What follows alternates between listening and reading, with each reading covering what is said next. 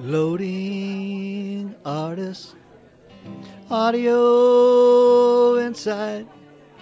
Loading artist, audio inside. Oh, it's Artcast, it's Artcast, it's Artcast. Yeah, yeah, yeah. Listen by your easel, maybe you can grab a chair, or even take it with you like you ain't got no care.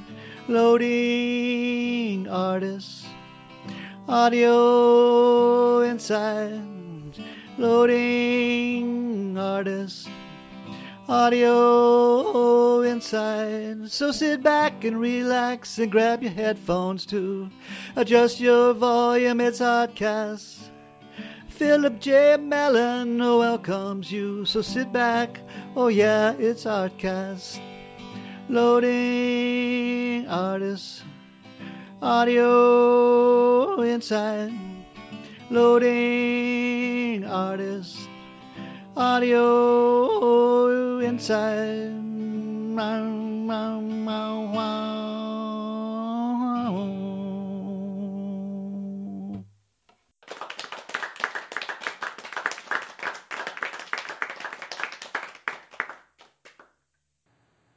I think environment really, and I know this only because I've been in a lot of different environments when I've worked.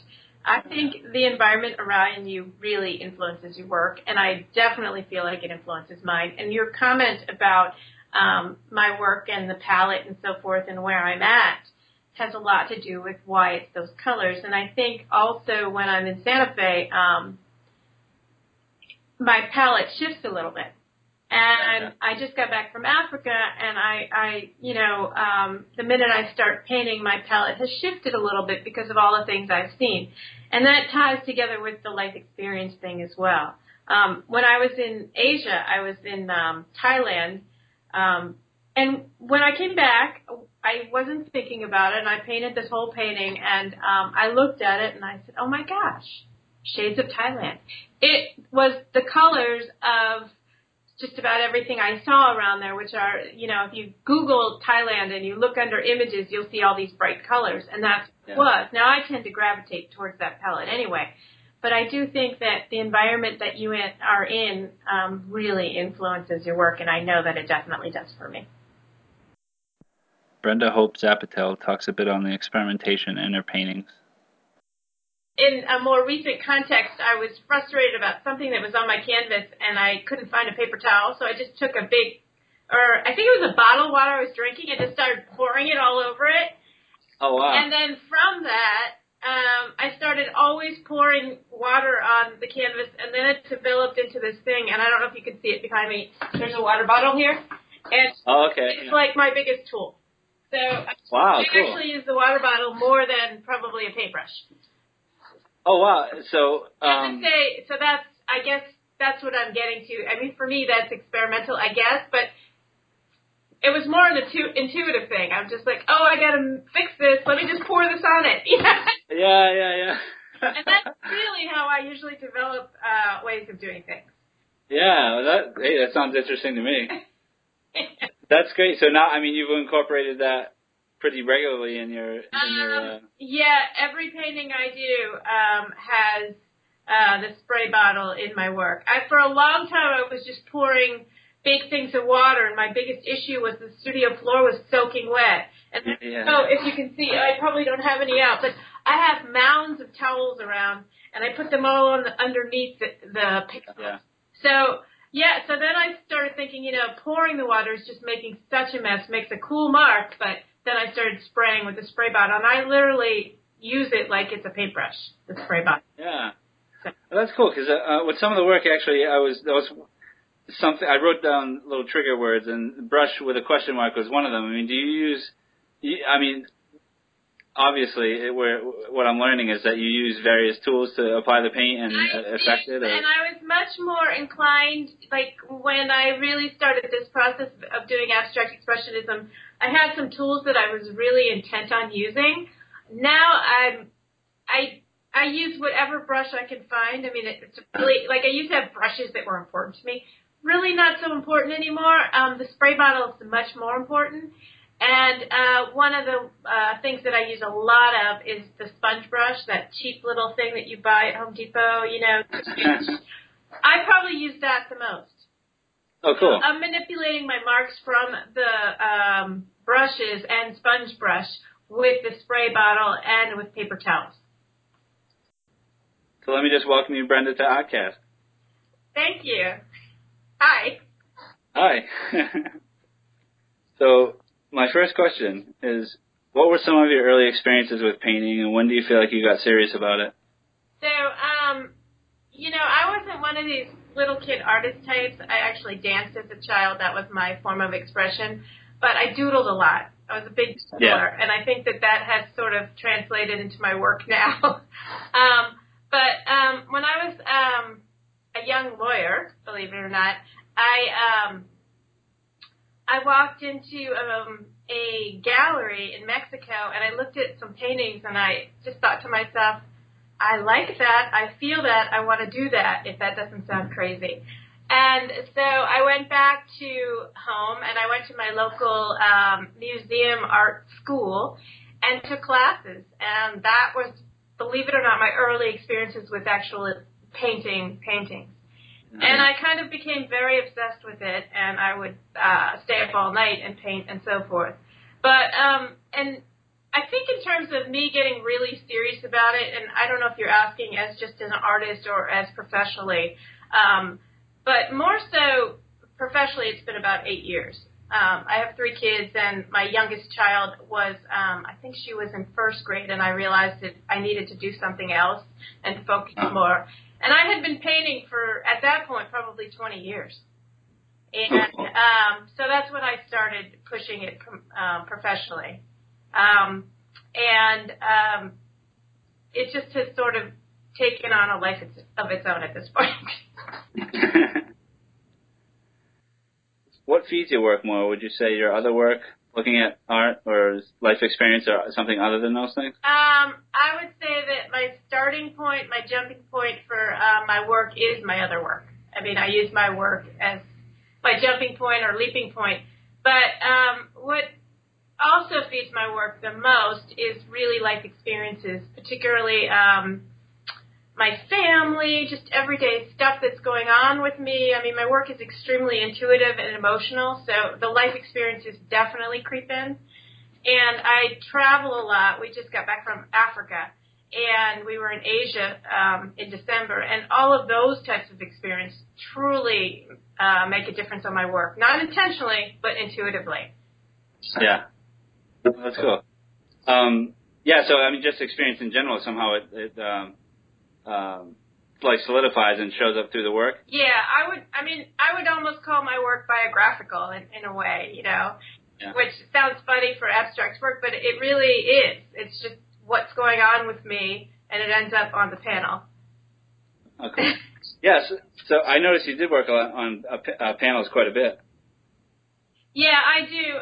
I really almost always work on panels.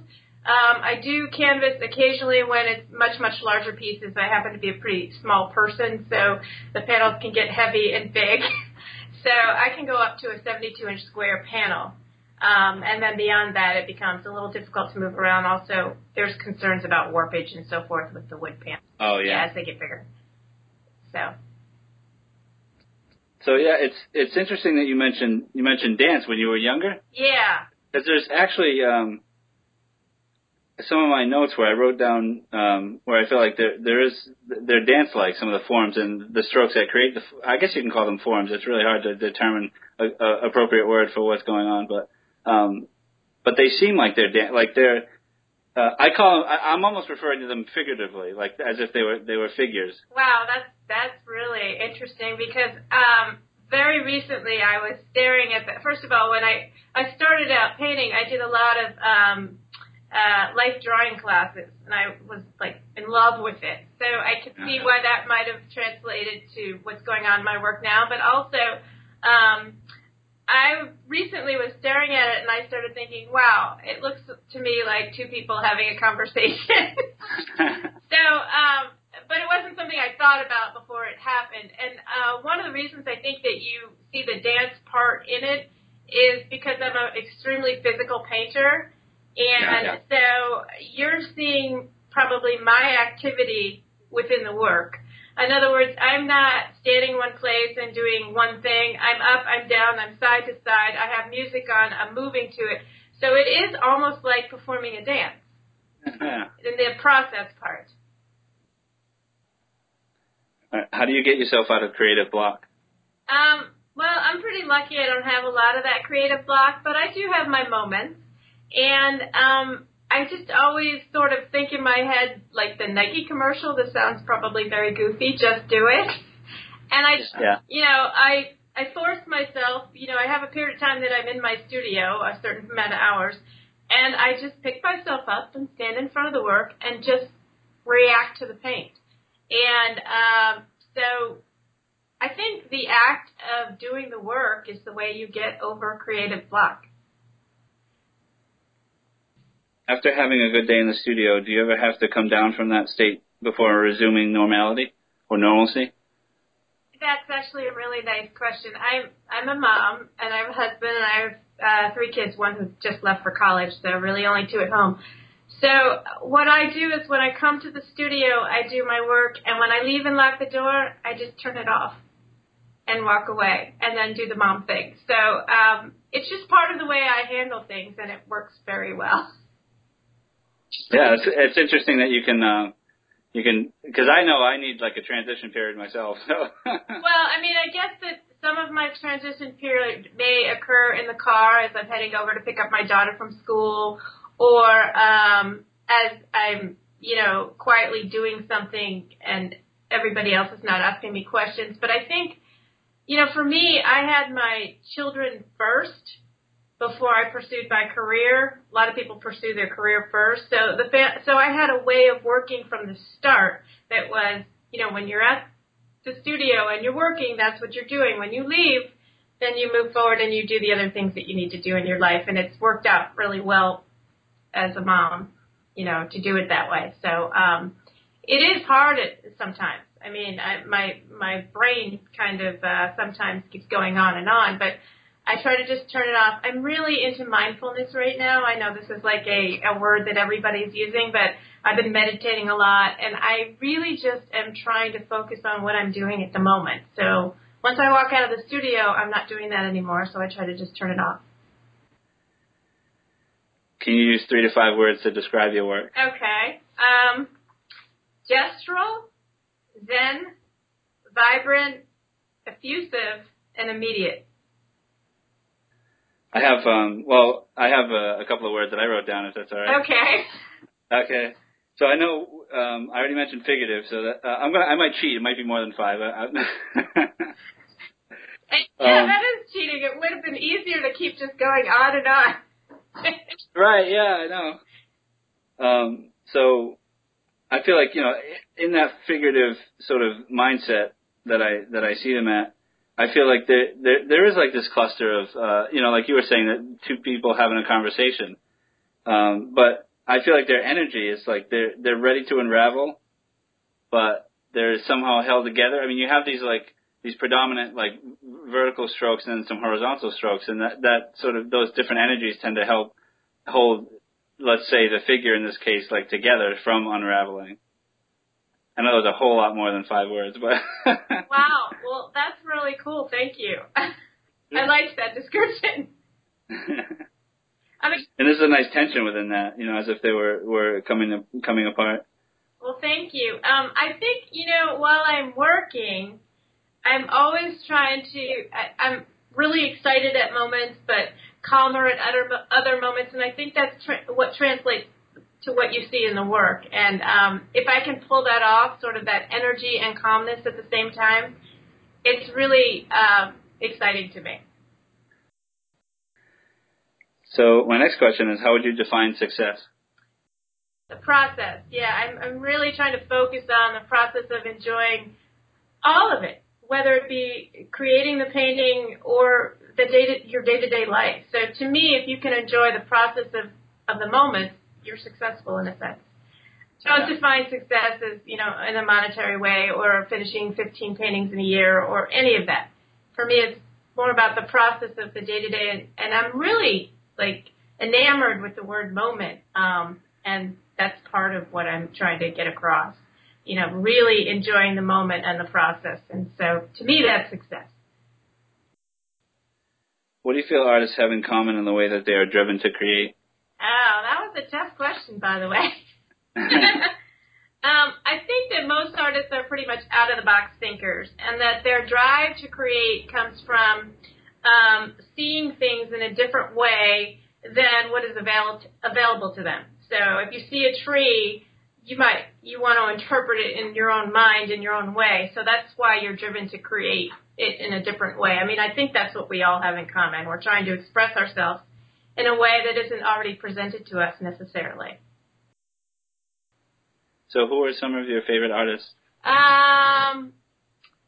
De Kooning, Picasso. This is like an obvious one. Joan Mitchell, Michelangelo, and Dali. Most of the interviews that I prepare for, I'll try to match up some music that I should be listening to while I'm looking at the work. And have you heard of Zoe Keating? Yeah. Yeah, she plays the cello. Yeah, and as a matter of fact, it might be on my playlist because I teach workshops, and I always ask my students, like, what would you like to listen to? And I think it might be on there, but I can't remember what it sounds like. Well, she plays the cello, and she's like, I don't know if she ever plays with an ensemble or a band, so to speak, but the performances I've seen, not in person, but on the great internet, YouTube, but she has this pad on the floor by where she can reach it with her foot, and she does like a lot of like looping and sampling of what she plays. So then she'll loop it and then start playing a different part on her cello, and it's just wild the concert, so to speak, that she puts together with just a little bit of electronics and a computer and the cello. And anyway, that was just what I was listening to. Oh, that's interesting. I'm going to listen to it one more time. I'm going to go back and try to find it on my phone. Nice. And also the other one I was listening to is Balmoré. It's kind of tough to spell. I love that. Oh, great. I listen to that all the time. I don't know if you know anything about Pandora, but whenever it comes on, I do that little check thing. I love. Yeah. Yep. That you like it? I love it, actually. Oh, cool. Yeah. Well, that's great. So I wasn't coming from left field with that. Actually, I'm sure that some of the paintings I sent you, I was listening to that at one point in time. Oh, yeah. Painting. Yeah. They're just, with what I say, I don't intend to limit the possibilities of your paintings by any means. But, I feel like, we're heading into fall here. And, but yet I feel like, it's nice to experience your paintings here because they're holding on to spring for me a little bit. That's kind of living in Florida. Yeah, I guess so. Yeah, exactly. Do you have an artist quote you'd like to share? Yeah, there's actually, after I started looking at this as well, and there are a lot of artist quotes that are amazing, and there was one I was going to use, but then I found this, and it really hit me strongly. So the purpose of art is washing the dust of daily life off our souls by Picasso. Have you? Oh, yeah. Yeah, I loved that one. Yeah, that's great. Thank you. Yeah, I can't thank you enough for doing this. Oh, well, thank you. It was a blast. Oh, cool. I think these interviews push you to think about what you're doing and why, and I think it's important all the way around, so thank you. Oh, yeah. Oh, no problem.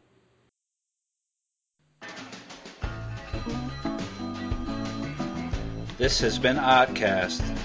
Thank you from me, your host, Philip J. Mellon. Keep the dialogue going.